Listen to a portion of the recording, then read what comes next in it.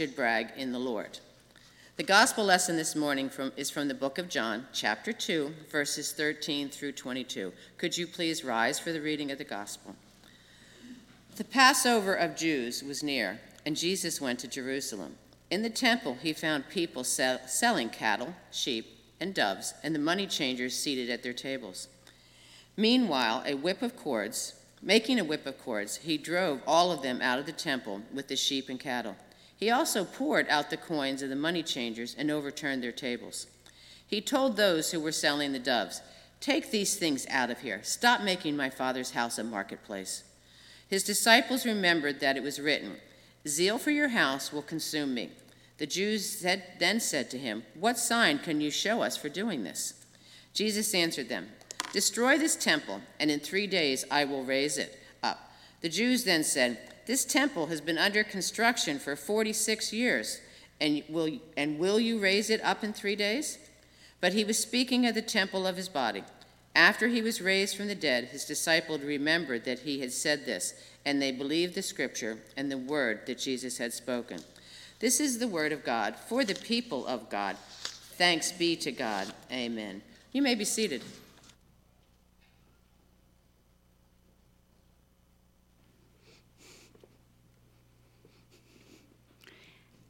As we come to a time of children's message this morning, I was thinking a little bit about the things that are frustrating.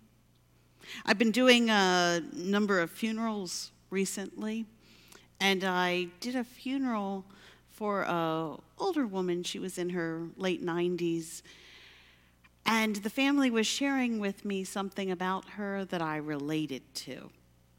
Hang with me for just a moment. See if this ever frustrates you. They were sharing with me that she had a red Firebird well into her late 80s, and she got frustrated when people were irresponsibly going the speed limit because they were going too slow for her. I thought, yeah, I've been frustrated about that because I want to go a little faster than them too. I said, we could get along real well, me and this lady. You ever been frustrated about the way people drive? Yeah, I was going to get along real well with this lady, I thought. What else frustrates you? Rude people. Yeah, okay. Yeah, long lines. You know, this is like the number one thing that frustrates people when they do these surveys is driving, and they call it the queue. Long queues. What else? Jeremy, what frustrates you? When people call you names. Yeah, rude people, people who call names, absolutely. For sure. These are frustrating things. We're going to talk in a little bit about anger. And there's a difference between that which frustrates us and anger that can be transformed into seeking justice. Frustration is that thing that you vent off. Like my older woman who really didn't like it when people were going the speed limit because she had a place to get to in her red Firebird. There's not specifically a justice issue there. But boy, did she tell her kids about it. She vented it off a little bit. But there's some justice issues in this world that need some transformation. The gospel that Jenny just read for us. Jesus sought justice. And justice comes sometimes out of our anger. Sometimes we have a good reason to be angry about something and seek justice. Let's pray together as we ask God to show us the difference between frustration that just needs a vent and anger that needs some transformation into justice. Would you pray with me? Dear God, hear our frustrations, transform our anger into justice as we serve you. Amen.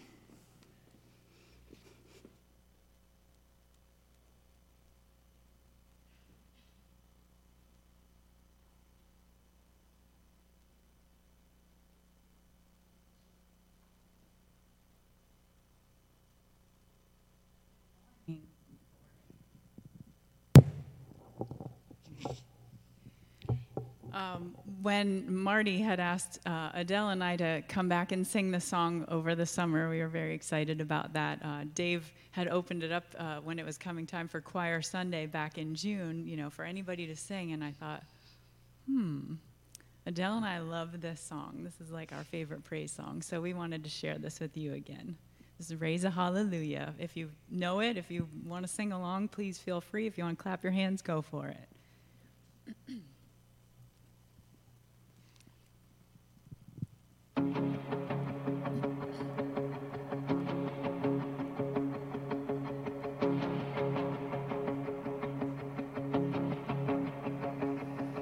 I raise a hallelujah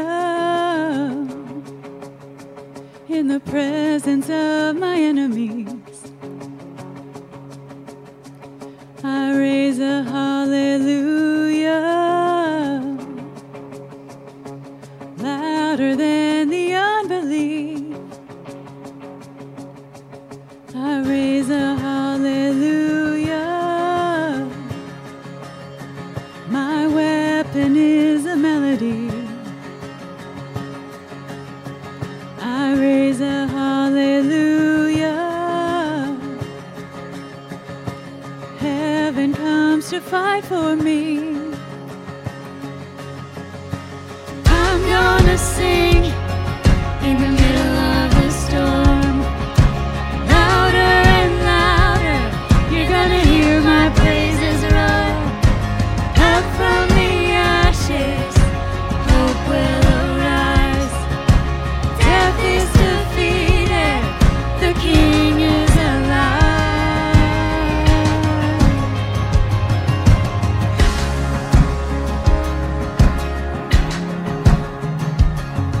I raise a hallelujah with everything inside of me. I raise a hallelujah. I will watch the darkness flee. I raise a hallelujah in the middle of the mystery. I raise a hallelujah. Fear you lost your hold on me. I'm gonna sing in the middle of the storm.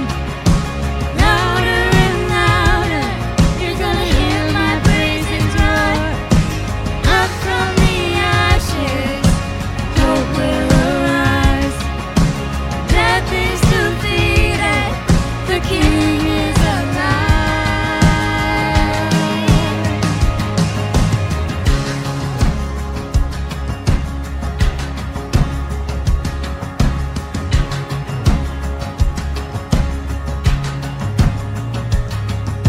Sing a little louder.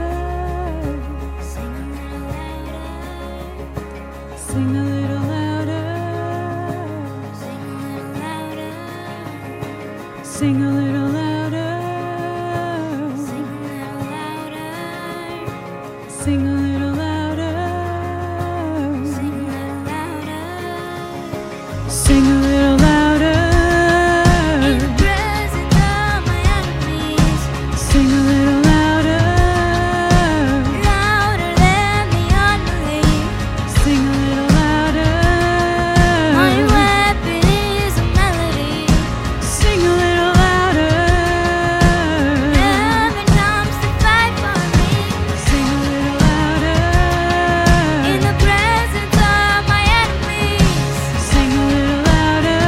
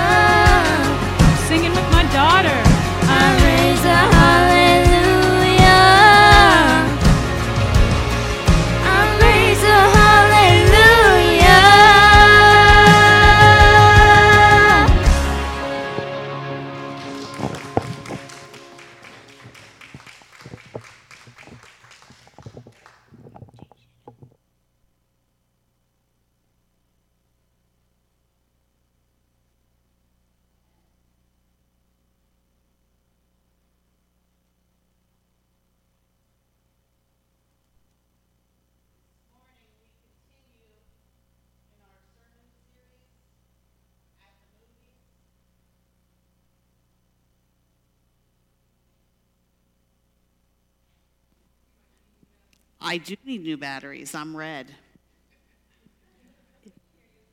It's ironic that our movie is turning red.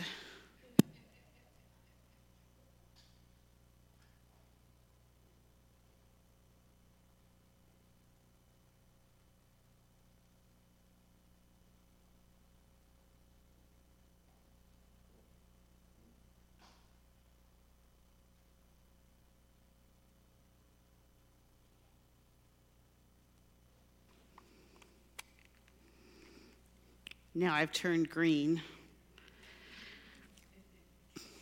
We'll still stick with the same movie, though. Each week we've looked at where we can find the good news, the gospel tucked into each of these movies. We started out with Encanto and heard that surface pressure when the surface pressure of life is mounting. We found the grace of God, which is a free gift offered to each and every one of us without price. Last week, we skipped down the yellow brick road with Dorothy and the lion and the Tin Man and the Scarecrow as we watched The Wizard of Oz. And we jumped back in time to remember there is no place like home in God's kingdom, the kingdom of heaven, the here and now, as well as the then and there. This week, we turn to a recent release. If you haven't caught it yet, it just came out in March. That would be why.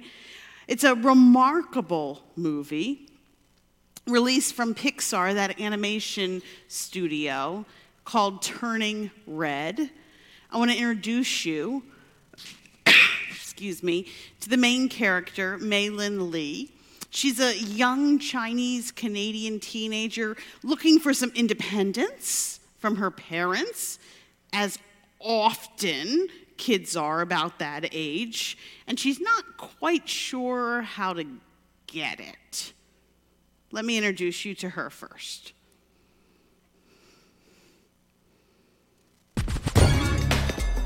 I'm Mei-Lin Lee, and ever since I turned 13, I've been doing my own thing, making my own moves, 24/7, 365. I wear what I want, say what I want, and I will not hesitate to do a spontaneous cartwheel if I feel so moved. Crap! Not to brag, but being 13 means I'm officially a grown-up, at least according to the Toronto Transit Commission. Good for you. All about that hustle, am I right? Wow! Oh! Ah! So she's pretty much an ordinary 13-year-old kid trying to figure out life. We all did something like this, right? With one exception. Due to a hereditary curse, when she gets emotionally excited, the way that teenagers sometimes do, she turns into a red panda. There's got to be something, right, to hook into the animation piece. You did hear me correctly. When she gets mad or overwhelmed by extreme cuteness, the way that you sometimes do when you're that age, she turns into a red panda. When she gets frustrated, when she gets full of excitement, Mei-Lin becomes a red panda. It happens very suddenly one morning. And while it has happened to all of the women in her family, she tries to hide it from her mother. So as a result, her mom thinks a very different transition has happened in her life, the kind that happens to all girls at some point. And her very well-intending mother tries to take good care of her. I'm going to show you a second clip. It's short. Let's take a look.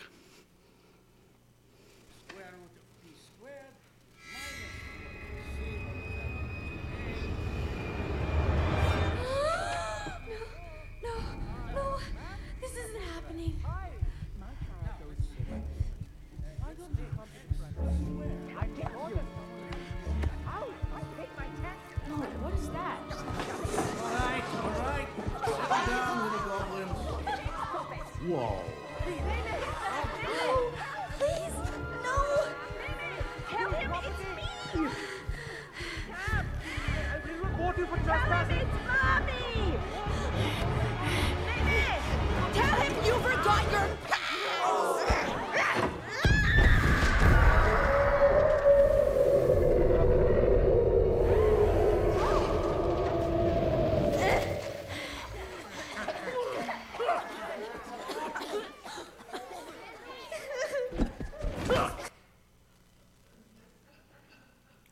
While we may not have transformed into furry animals before, none that I'm aware of, I do believe we've felt embarrassment before.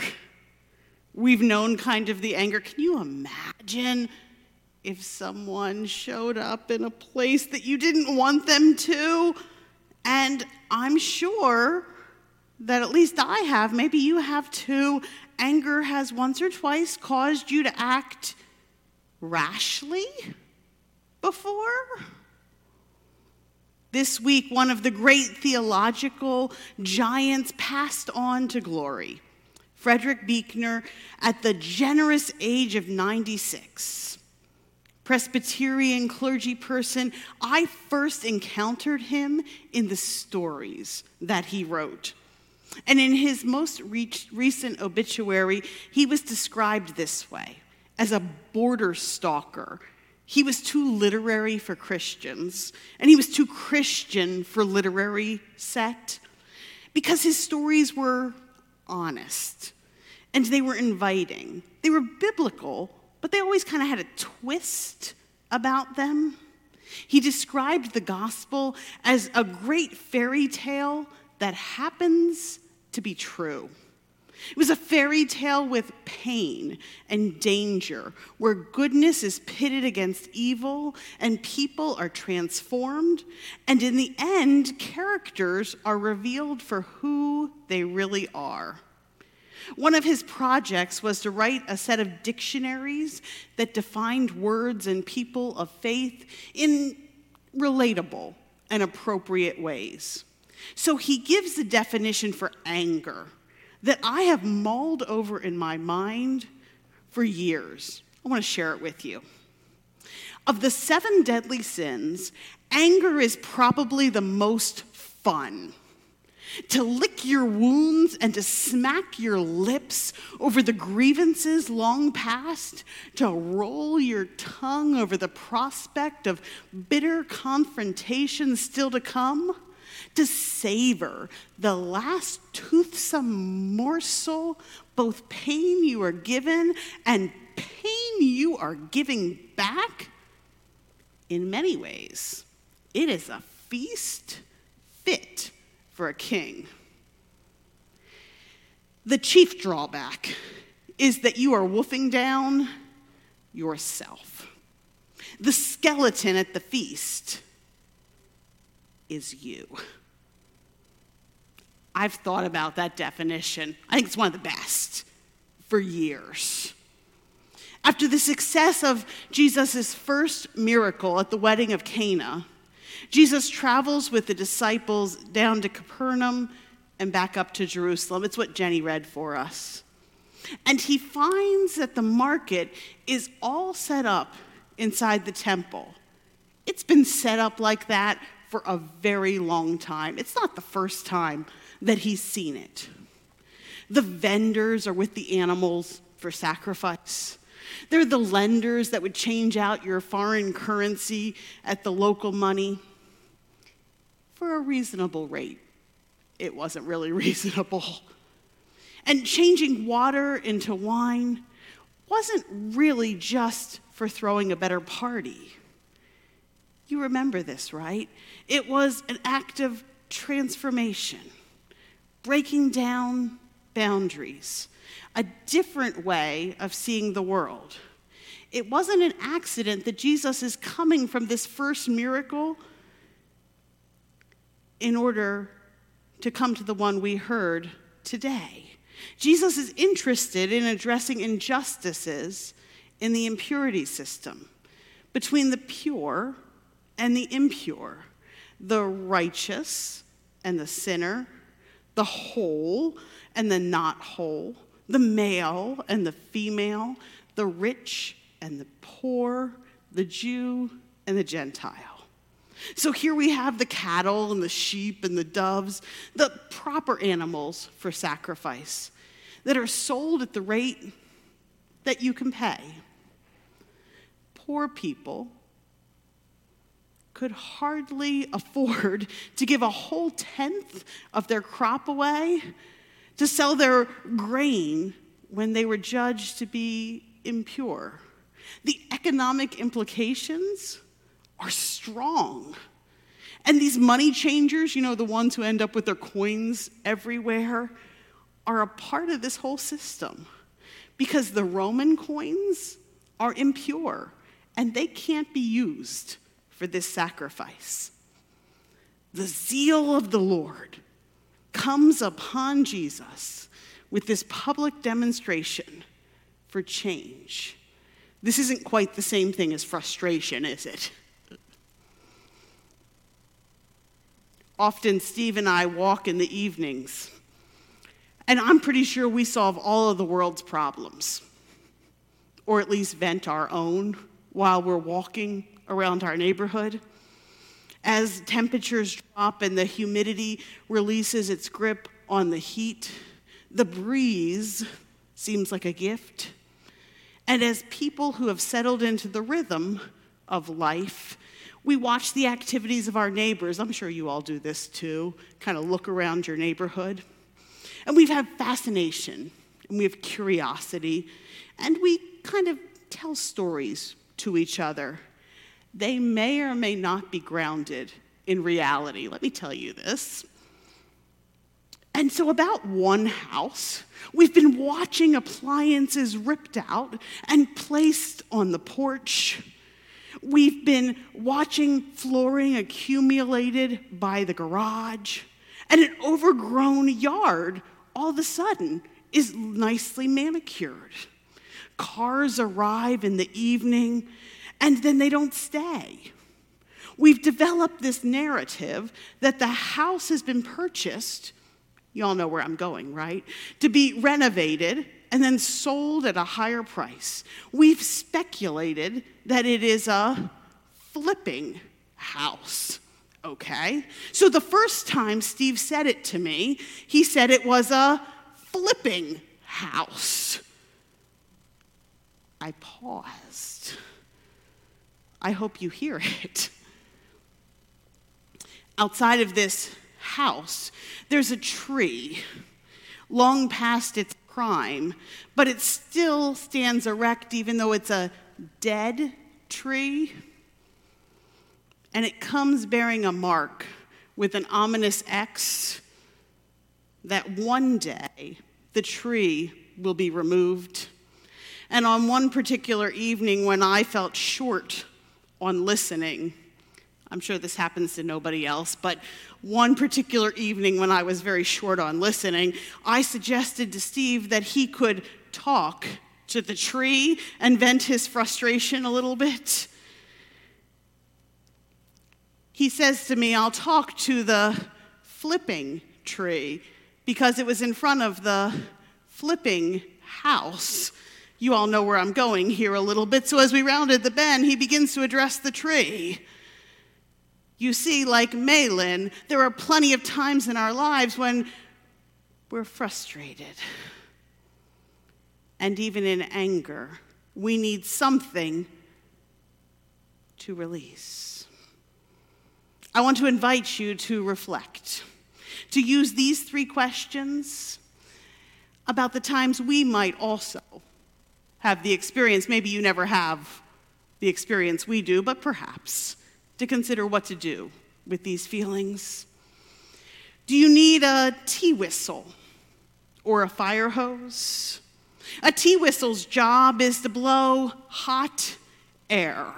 It's vitally important to make that noise, right? For a short amount of time, without which you would never know that the hot water is ready. There are times when the frustration must be vented. There are healthy ways to do so. A fire hose, on the other hand, is focused on putting out the fire. Sometimes our anger addresses important injustices. Jesus flipping the tables in the court of the temple, adjust economic discrepancies of the poor and underprivileged, just like a fire hose addresses the important fire before it. Number 2, who does your anger help? If your frustration and your anger serve you, sometimes mine does, and bring about what you've been hoping for all along, then perhaps that's the best time to release that frustration. If your anger and what you're upset about serves others, then maybe that's the time to address the injustice.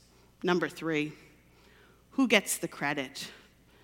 If you've been raging angry about something and you'll get an awful lot of back pats and credit for helping, consider why you're doing it. If you may not get noticed and God will get the credit, your heart may yet be in the right place. You know, Malin ultimately decides that becoming a red panda is not a problem after all. There's good that comes out of the different part of her personality, and the most important value is becoming fully herself. In the Gospel of John, the removal of boundaries, the flipping of the table, and the expression of that anger brings justice. At the beginning of the Gospel, the obstacles are removed, and Jesus invites people to get nearer to the heart of God.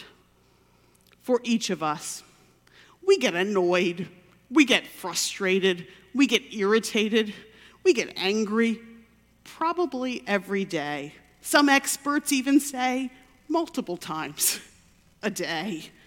The question is, what do you do with it? I want to invite you this week to consider, when do you need to release your frustration like a tea kettle? And when are you being called to address the injustices in our larger world? This, my friends, is the gospel. It's the good news of our Lord and Savior, Jesus Christ. Thanks be to God. Amen.